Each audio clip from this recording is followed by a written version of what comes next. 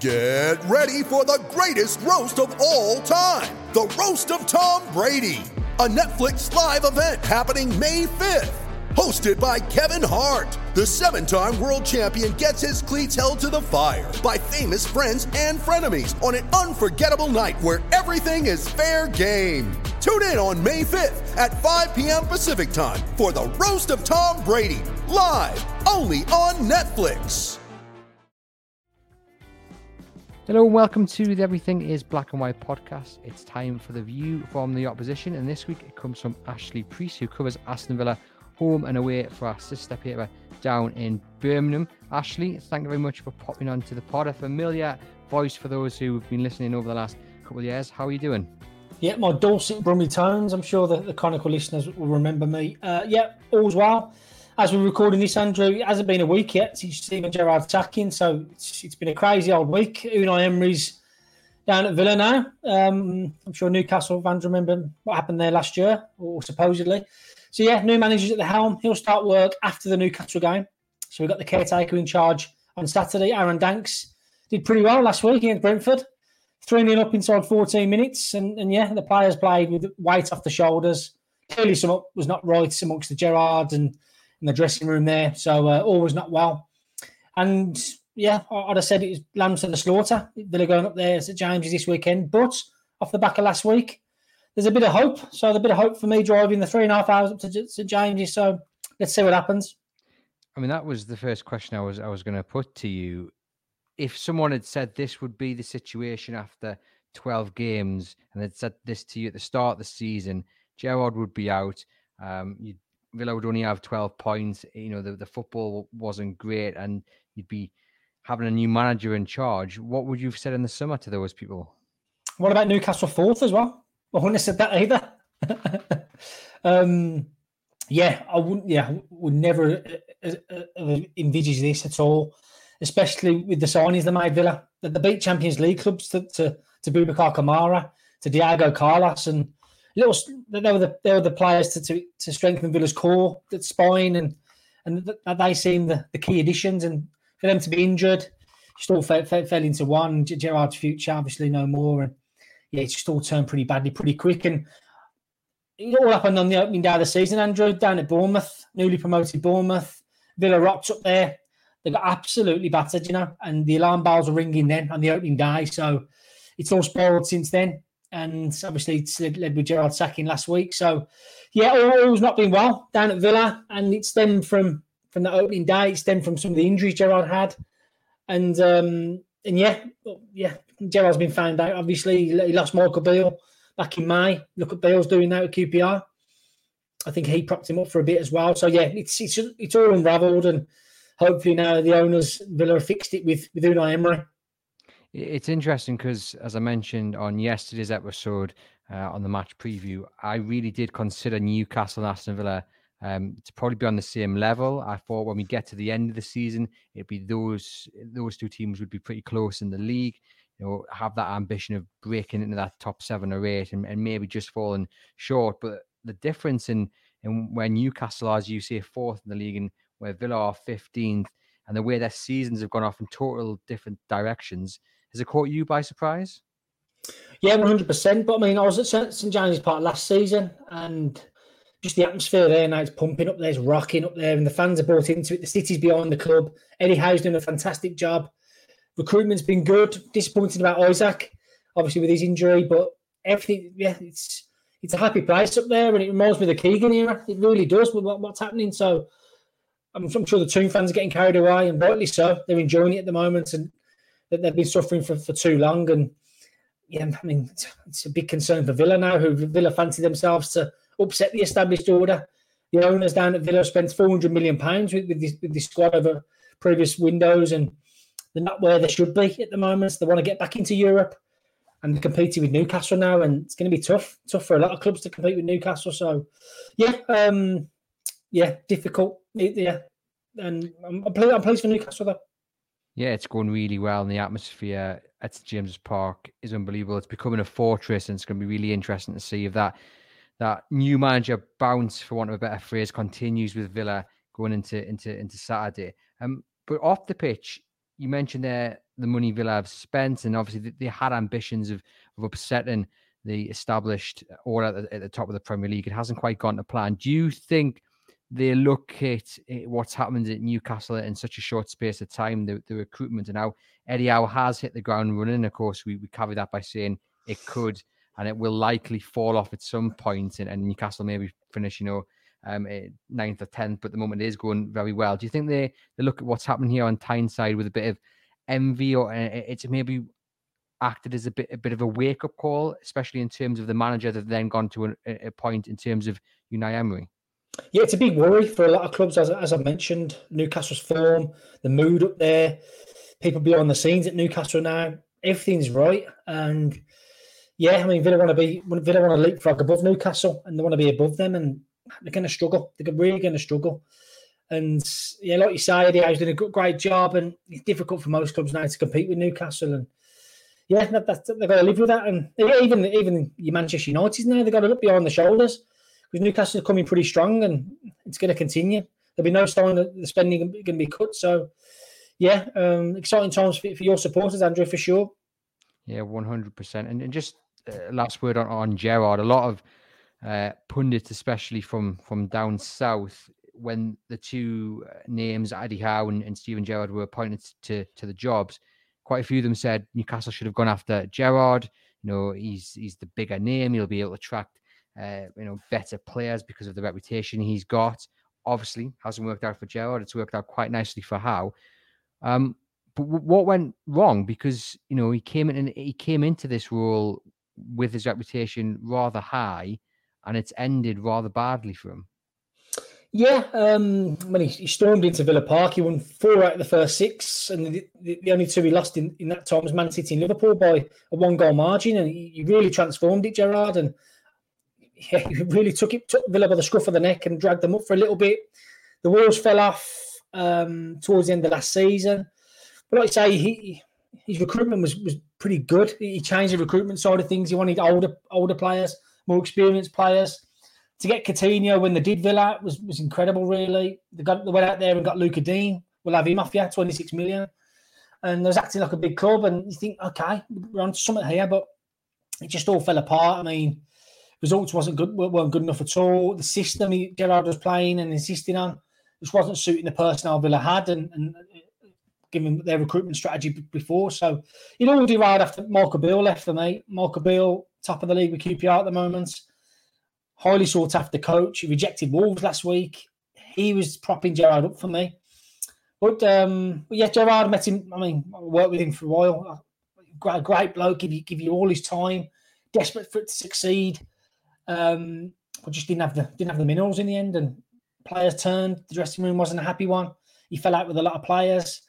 It's going to end one way, isn't it? And it ended in pretty incredible fashion down at Fulham. Player sent off, conceding the penalty, an own goal. It all unravelled, and the owners had enough. The owners were at Craven Cottage at night, and they pulled the plug. 11:15, the statement dropped. No messing around there. No sentiments. He sacked.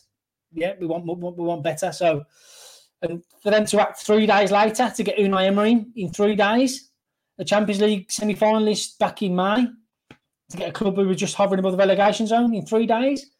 That shows you the level of ambition Villa have got. So, yeah, we want to chase your coattails, Andrew. We want to be right next to you. It's a big statement to get Unai Emery. When Newcastle were initially after him, I think a lot of fans couldn't quite believe that he is. When it came down, it was he was the first choice, and obviously it didn't happen. And Eddie Howe's come in and improved any of the doubters wrong. You mentioned there Coutinho. When he came to Aston Villa, he came around the same time that Bruno Guimaraes came to Newcastle, and we up here on Tyneside all buzzing about our Brazilian midfielder, and everyone down in the Midlands, or at least Villa Park, really happy with the signing of Coutinho. What's happened there? He didn't feature, if I'm correct, against Brentford.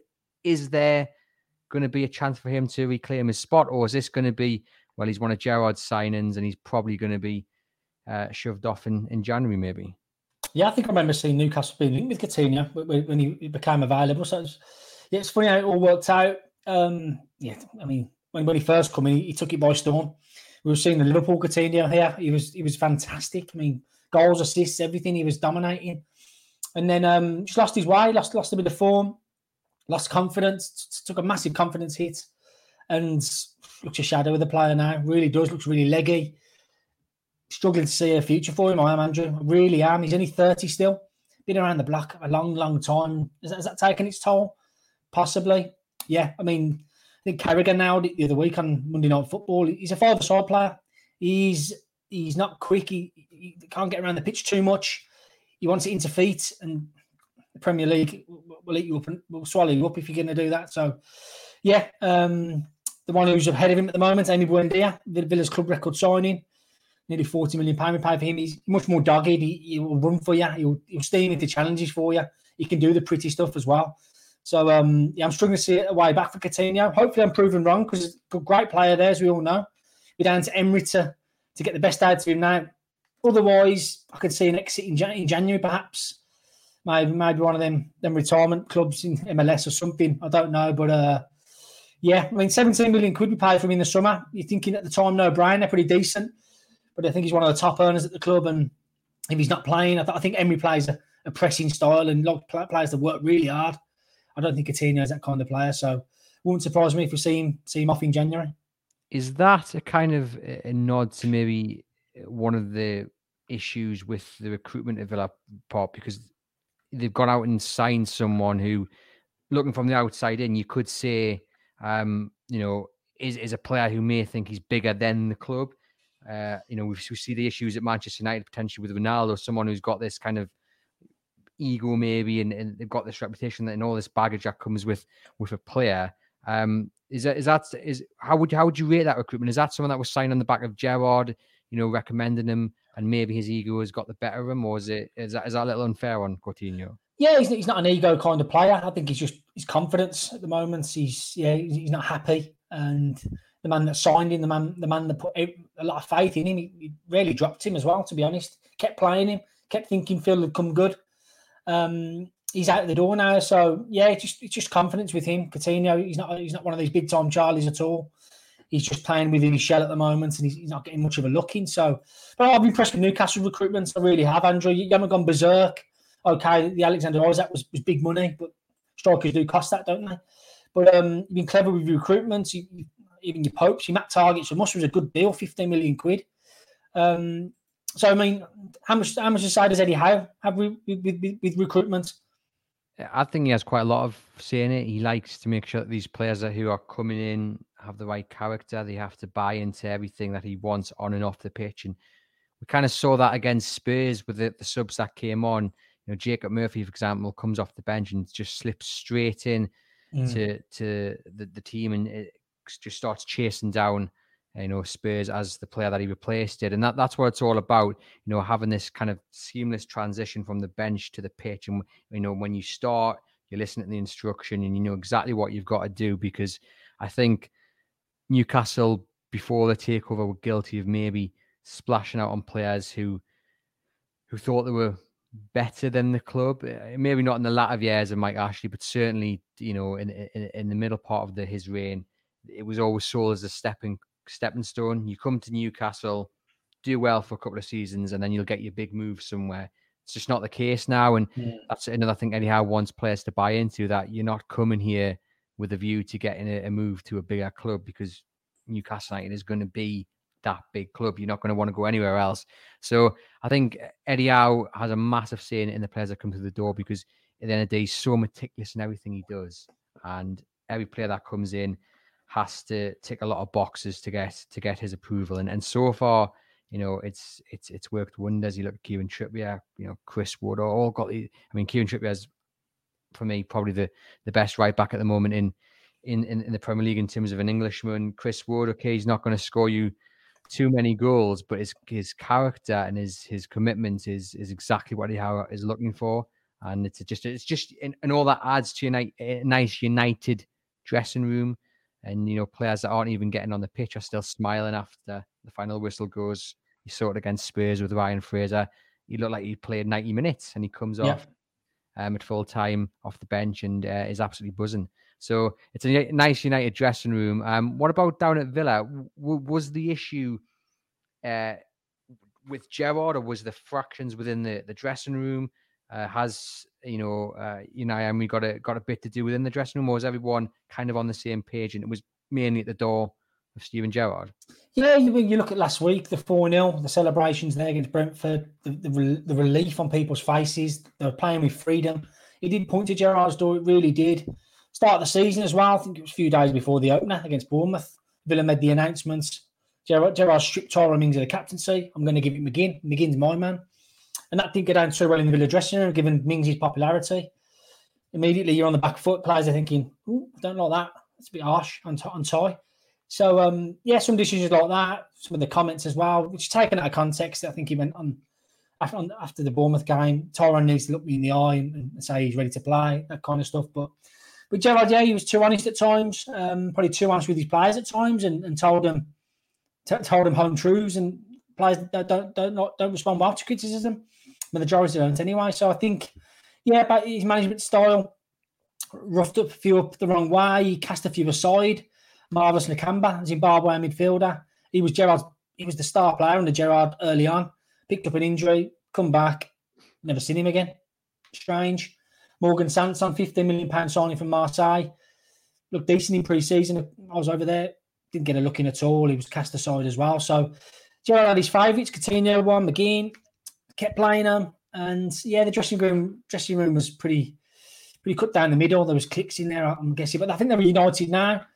But totally polar opposite to Newcastle. I see the photos in the dressing room afterwards. Even the subs who didn't get on, they're parts of it.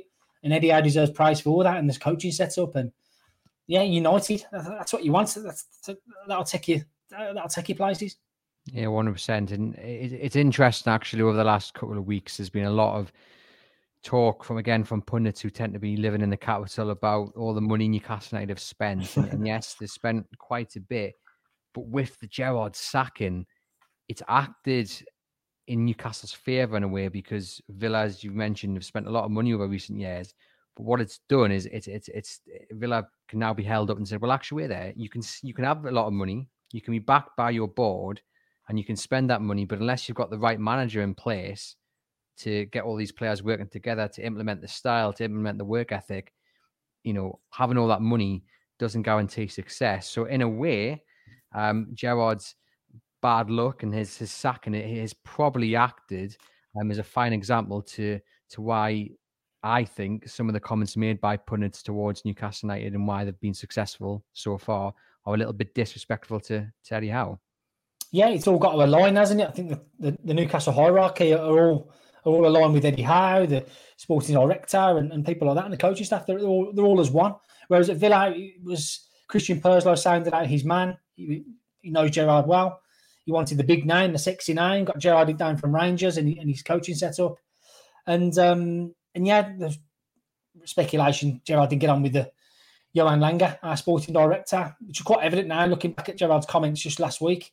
He asked about the data kind of thing, because Villa have been outran by all of their opposition this season. And Gerrard, well, he's not a data man at all. He doesn't like data or stats or nothing like that. Whereas Johan Langer, he's massive on data, and he has a lot to say with the recruitment side of things, and that. So there's disparity between the manager and those above him. And I mean, that's got to be a key relationship, hasn't it? Those above him, above a manager and the manager, they have to get on, and that's one place Newcastle United have done so well, because Dan Ashworth has had a relationship with Eddie Howe prior to that. So he didn't come in not knowing Eddie Howe, and I think that's worked really well. And I think there's just a massive, the working relationship between all levels of the club. Everyone is definitely on the same page, and it's paying dividend, definitely. The win against Brentford, Ashley, a great win, 4-0. You say they were playing with freedom, but how much of that performance and that result is the real Aston Villa, and how much was that just maybe ripping off that plaster and feeling that relief that you mentioned? Yeah, I mean, Aaron Danks, who will be in charge of this weekend, the interim head coach, he had two days, I think, to prepare for that one. And he dropped McGinn, dropped the captain, made some bold calls, dropped Jacob Ramsey, who's highly thought of, and he played a new system. Villa fans have been crying out for it to play a 4-2-3-1. It suits Villa's personnel down to the ground. whereas Gerrard insisted having Watkins as a central striker, and Watkins has struggled in front of goal all season. So what Danks did, he ripped up Gerrard's manual. He went with his own system, 4-2-3-1, played 2 6s as the pivots, and then he let the 4 up front, Leon Bailey, Ollie Watkins, Emi Buendia, and Danny Ings run riot. And that's what they did in that first 14 minutes. Blitz Brentford. Yeah, I mean, Villa couldn't score a goal for love nor money under Gerrard. Struggled to score. The system was all wrong. And yeah, as we witnessed last week, Villa's expensively assembled attacking line just ran riot, and it seems the way to go. So I'm filled with confidence going up to St James's Park, whereas if I didn't see that last week, I'd be petrified. So yeah, Villa got a lot in the locker. They really have. They spent a lot of money in that area of the pitch. Watkins was 30 million. Danny Ings was 30 million. Leon Bailey 30 million. Buendia 40 million. You know what I mean? These are a lot of money we spent on them. So you expect a return, and we've seen that return last week. Can they keep it up? We'll see. Against the good Newcastle side, it'll be a big test for Villa. Yeah, I think it certainly will be. Newcastle United and St James's Park becoming a bit of a fortress. I think Brentford are one of those teams that are a bit hot and cold on their day. Team, yeah. They are superb, and of course Thomas Frank was a name linked to that Villa job. But then they can also have terrible days, like they did at St James's Park actually, where they were ripped apart. But an interesting stat I saw about Villa, they took 14 minutes to score as many goals on that day as they did under Steven Gerrard in 409 minutes. Yeah. I mean, that is astonishing. Yeah, it just shows you the attacking talent we got, and Aaron Danks unlocked it. Go on. And I think it was all down to Danks, really. We've got the personnel, we've got the players, but Gerrard's system just stifled it. So it says more about Gerrard than it does about Villa's squad for me. They've got some great attacking names. You've mentioned it, a few there. I'm a big fan of Danny Ings. I think he's a tremendous player. And you've got, the likes of Ollie Watkins as well, who I think has done really well despite maybe the lack of goals.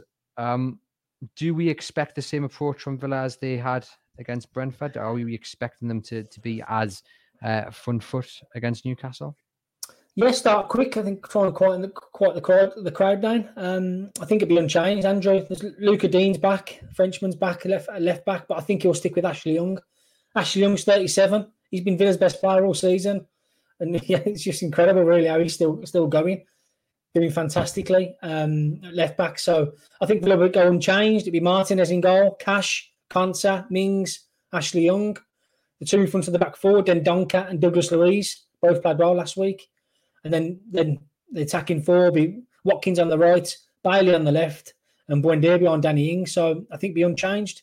I'm going to ask you, Andrew, Matt Targett was not playing of late, out of favour from a Villa angle? So he started the season really well. I've been really impressed with him, but he picked up a dead leg and missed quite a few games. And Dan Burns come in and he doesn't look like a left back because he's a giant of a man, and someone that tall isn't usually left back, but he's done really, really well. There's been a couple of games where he's been totally done for pace. I mean, even though Newcastle won against Brentford comfortably, I felt Dan Burn was probably the weak link. He was exposed a few times against Manchester United. Newcastle picked up a point. Again, though, he was exposed. But to be fair to him, to give credit to him, against Everton and in the last game against Spurs, he's gone back to that consistent level. And although, again, he was against some really good players out on the wide, he didn't really look troubled. That said, I think if one of your wide men can get at him and really run at him, they will get the better of him. He's a very good defender, and he deserves his place in that side. And Eddie Howe doesn't change a winning side often. So that is the reason why Dan Burn remains in that side, despite probably, and our listeners will probably say I'm being a little bit unfair, but he is, in my opinion, the weak link. But that aside, like I say, doesn't change your winning side, and he likes that momentum, Eddie Howe. So that's why he's keeping Targett out of the side. But a very good signing, I think, Matt Targett. It's refreshing to have an option like him off the bench to come on. You can play either flank. It's just nice to have a very decent quality left back there to use. Dan Burn will inevitably have to have a rest or maybe get injured at some point. So to know you've got someone who can come in and do an equally good job, that's music to Newcastle United fans' ears, because it's been a long, long time since they've had a left back of decent quality like Matt Targett. But it's going to be interesting. Who will Dan Burn have to keep quiet, do you think? It'd be Ollie Watkins. Ollie Watkins would be at the right wing, so very quick, very physical as well. That'd be a good battle, that will. One to watch at the weekend. Burn against Watkins, yeah. Definitely. And what about the man keeping Callum Wilson quiet? Who's going to have that responsibility? He's old mate from Tyrone Mings and Ezri Konsa. So every time Villa played against Wilson, he's always been a handful. Very aggressive. I really like him. I do, Andrew. I think he rejected Villa, didn't he, when he went to St James after his son said, "I want to watch goal. I want to go." Sent him to Newcastle. I remember that interview well. Yeah, Villa missed out on him. A really good player. Like him a lot. Packs a punch for his size as well. Great finisher. So yeah, and the player in form at the moment. So yeah, Mings and Konsa against Wilson doesn't fill me with too much optimism from a Villa angle. That was going to be my question, yeah, because how has Mings been over recent games? I mean, our listeners won't be watching Villa week in, week out. Just give a bit of an insight, because again, looking from the outside in, you watch Match of the Day, but it's a very limited coverage. To me, Tyrone Mings hasn't had the best of seasons and does look a bit vulnerable. But again, as I say, that's me looking from the outside in. Before a fortnight ago, he was one of Villa's best players. He really was. He really stood up to the task. He came back from having the armband taken off him really well. And he was probably one of Villa's best players, most consistent back then. But made some bad mistakes against Chelsea. And yeah, passed it straight to Mason Mount. Against Fulham, the own goal. So the mistakes are starting to creep in again from Tyrone, which can happen from time to time with his game. So he needs to be on his mettle. Otherwise, Newcastle are making pay. Wilson especially. Love the way he took his goal last week in Tottenham. Not easy to do that at all. And player in form. So yeah, Mings have got it all to do this weekend. It's going to be interesting to see where Gareth Southgate is this weekend, because he could be up at St James's Park to see quite a host of potential World Cup call-ups, because Tyrone Mings, I've seen people calling for Dan Burn. Unfortunately, I don't think he's going to be in with a chance. But Callum Wilson, another one, Ollie Watkins. There's a lot for him to potentially see if he decides to make his way up to Tyneside this Saturday. Yeah, I mean, he could be in worse places than that. Yeah, for sure. Newcastle as well. Yeah, Trippier, keep an eye on him. Wilson, Dan Burn's the one. Yeah, a lot of talk about him. Maybe a potential wild card. Few games to show what he can do now as well. Good profile, Dan Burn, good size, very, very versatile, as you mentioned as well. So, Villa's perspective, I'm not really holding any hopes on any Villa player getting into the lineup. So, tough one from Villa. When you need mealtime inspiration, it's worth shopping Kroger, where you'll find over 30,000 mouth-watering choices that excite your inner foodie. And no matter what tasty choice you make, you'll enjoy our everyday low prices, plus extra ways to save, like digital coupons worth over $600 each week. You can also save up to $1 off per gallon at the pump with fuel points. More savings and more inspiring flavors make shopping Kroger worth it every time. Kroger, fresh for everyone. Fuel restrictions apply. In terms of handling Newcastle's approach, we've seen this season them really have this pressing game where they do not give the opposition a moment on the ball, especially the backline and goalkeeper. We saw against Spurs that they're also trying to take control of the game more. How will Villa handle, first of all, that pressing style of Newcastle? Well, they've got to, haven't they, really? It'll be tough for them. The crowd will be right on them from the word go.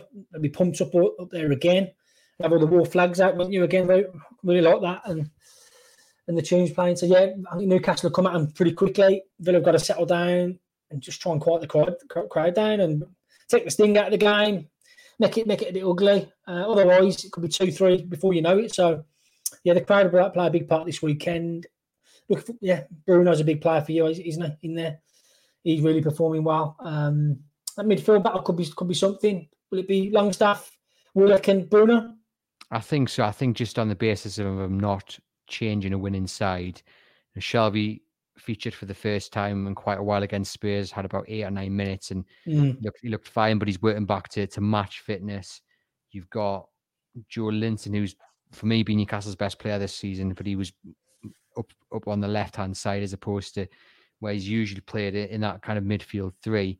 But they beat Spurs, who are going for the title. So if everyone's fit, why would you change your winning side? I don't think he'll make any changes unless he's forced into it. So yeah, I think it'll be Bruno, Willock, and Longstaff. And what I'm wanting to see is just to see Joe Willock and Sean Longstaff step up a little bit. And I think the fact they know Shelvey is a big favourite of Eddie Howe, they know Joe Linton is consistently at a very good level. I'm hoping that'll act as the motivation on Saturday to see them step up, because they're going to need to. And I do also feel, I know Aston Villa beat Brentford, but I do feel there's a real opportunity here for Newcastle to cement their place in the top four and to pick up another win at St James's Park, because only one team this year have come up here and beat Newcastle, and that was Liverpool back in April. So it is an absolute fortress, and I think there's a real good opportunity for Newcastle to get all 3 points this Saturday. Yeah, Miguel Almiron's been the one for me. Andrew Almiron, incredible. Looks a real player now as well. And the goal last week was no one really talked about it really. If Messi scored that last week the way he did and cut inside and finished, having a wonderful season. So big money at the time. Was it 20-odd million for him? You're thinking not quite seeing it. We've seen the Grealish remarks last summer as well, out of order. And look what he's doing now. So yeah, Miggy's having a great season for you. Yeah, 100%. And everyone's focused on those Grealish remarks. But actually, I think that's a little bit unfair on Miggy and Eddie Howe, because yes, I don't think there's any doubt they would have played a small part in this turnaround for Miggy, but it's down to his hard work and down to Eddie Howe just finding the thing that's unlocked them. Because listeners to our podcast will know I am the biggest Almiron fan out there, and I've always had this faith in him, sometimes blind faith that he will become good, and I'm happy to be proved right now. But what I never for a moment thought, he scored 5 in his last 5. He's been absolutely superb. And again, you mentioned that goal on Sunday. Most players go down after that initial contact from, I think it was Emerson, wasn't it? He just continues. He's got one aim in mind, and he puts it away. Absolutely superb. And yeah, he is a man really riding the wave of confidence, and he's going to be so... It's going to be so difficult for Villa to keep him quiet, because he's got defenses for you now. I think last year you knew what you were doing with him. You put him as close to the touchline as you could get him, because he's got his head down. He's not really looking what he's doing. Whereas now he's got his head up. He's picking a pass. He's not really thinking about it either. That's the key. He's not taking that extra touch. Been absolutely fantastic. And I'm going to back him to get a goal actually against Villa on Saturday. Good.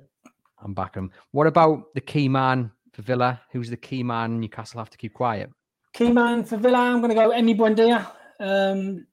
Look right at home last week against Brentford. Plays in the hole in the number 10 position, so he'll need marshalling. So I don't know who's going to drop in there to keep an eye on him. He has more freedom now, Buendia. He's the link between the midfield and the attack, so you've got to keep an eye on him. So whether you guys, I don't know who's disciplined enough for you. Will it be Bruno sitting in of the three? Yeah, I think it will. It will be Bruno sitting in. But the good thing about the way Newcastle set up is that when people advance, straight away there's someone there to cover. And I think it sounds like a basic thing to say, but it wasn't always the case. Players weren't covering, and there was always gaps. So I think initially it'll be Bruno sitting in that midfield, just trying to pull the strings. But it could be one of anyone. And to be fair, Joe Linton, if you watched the game against Spurs, he may have been up there on the left, but the amount of times he was back in between that section you described there, getting a foot stuck in, was unbelievable. Like, what an engine on that guy. And he'll no doubt be getting his foot stuck in on the attacking players, because he's shown he can do that wherever he plays. So that's going to be an interesting battle to see who Joe Linton rattles. It's always an interesting one to see who gets a foot stuck in on. What about the main weakness for Villa? What can Newcastle take advantage of? A Tyrone mistake, maybe. We've spoken about it. Yeah, the Ricks can creep into Mings' game, obviously, and as Hugo Lloris testified last week, Wilson's onto you if you slip up, and that's the one for me. Wilson's sharpshooter, and if you get to sniff of anything, he tends to finish it off. So Villa need to be immaculate at the back. Do they pass it around at the back, or did the keeper just bang it up the field? How do they play? Did they play out from the back? They used to, under Gerrard, but last week it was much more direct. So they played through the midfield. Last week was quite good to see. They had more bodies in there, obviously, with Dendoncker and Douglas Luiz, good ball player, Douglas Luiz, and Buendia was in there as well. So it was much more better last week, front to back, and playing through the thirds, as opposed to Gerrard. It was get it to the fullbacks and pump it long, and the centre halves will play around a bit too much, and it's very slow. Slow build up. So looking much better now off the back of last week, and long may it continue. Well, that's bad news for Newcastle fans then, because if it had been the old system, I think that the pressing would have been been quite interesting to see. Will Unai Emery have any influence on Saturday at all? I know he doesn't officially start till the 1st, isn't it? But will he have any influence at all, do you think? Be interesting. I don't know, Andrew. It'd be interesting to know, really. He starts work on Tuesday. Whether he's been in touch with Aaron Danks prior to that, I'm not sure.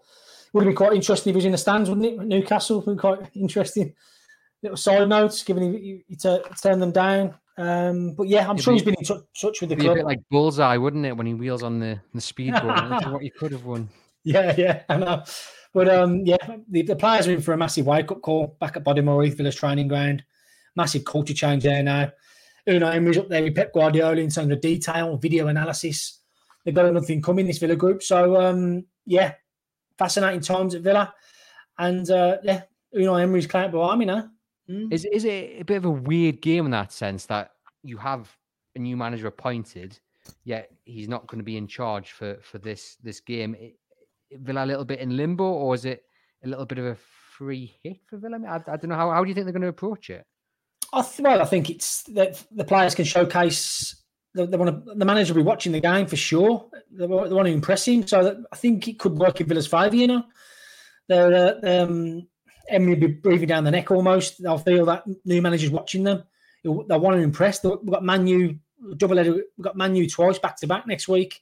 They want to be playing in them big games as well. So it could work in Villa's favour. That they know Unai will be watching them, and I think they'll have to be on it. Otherwise, they'll be out the team. And that's it then. So we'll see. But I think it could work in Villa's favour. There we have it then. So what is the score going to be? I'll snap your hand off for a point, Andrew. I'll take a point and go home. That'd be perfect for me. I'll go 1-1. 1-1. Well, I'm going to go 3-0 to Newcastle. I'm feeling confident. It's all gone to your head. Cement position in the top 4. I am. I'm just feeling confident, and they're just playing so well at home. They're playing so well in general. They're really strong at the back as well, and they're clinical. That's one of the key differences. They're just clinical when they get these chances, and I think it'll be a good game, especially for Newcastle. So I'm going to go 3-0, and 3 points for Newcastle United. European football next year? Well, I don't want to get ahead. Here we go. See, you're backtracking now. No, do you know? I said initially I'd take a 10th or 11th place finish in a cup run trip to Wembley. Obviously, it's gone so well, better than anyone had ever expected. I think January's probably the key. I think January, see what they do in January. If they're still in the hunt for potentially European football, then January's probably going to make the difference. It's very easy to say that, point out the obvious, isn't it? But I think anything, within the top 7, top 8 is more than anyone would have taken at the start of the season. So it's certainly going to be interesting. But I do think this is a really good chance for Newcastle to get an extra 3 points on the board and make sure they head in that World Cup break in a few weeks' time in a really good and strong position. So it's going to be an interesting game. And as I said, 3 points for Newcastle is what I'm backing. So fingers crossed. Safe journey up Tyneside for you, Ashley. Yep. And to you guys listening, please remember to like and follow the podcast through your podcast provider. To you guys listening on YouTube, hit that subscribe button and head over to chroniclelive.co.uk to keep up to date with all the latest Newcastle United news. Thanks to Ash for popping on to the podcast, and thank you guys for tuning in.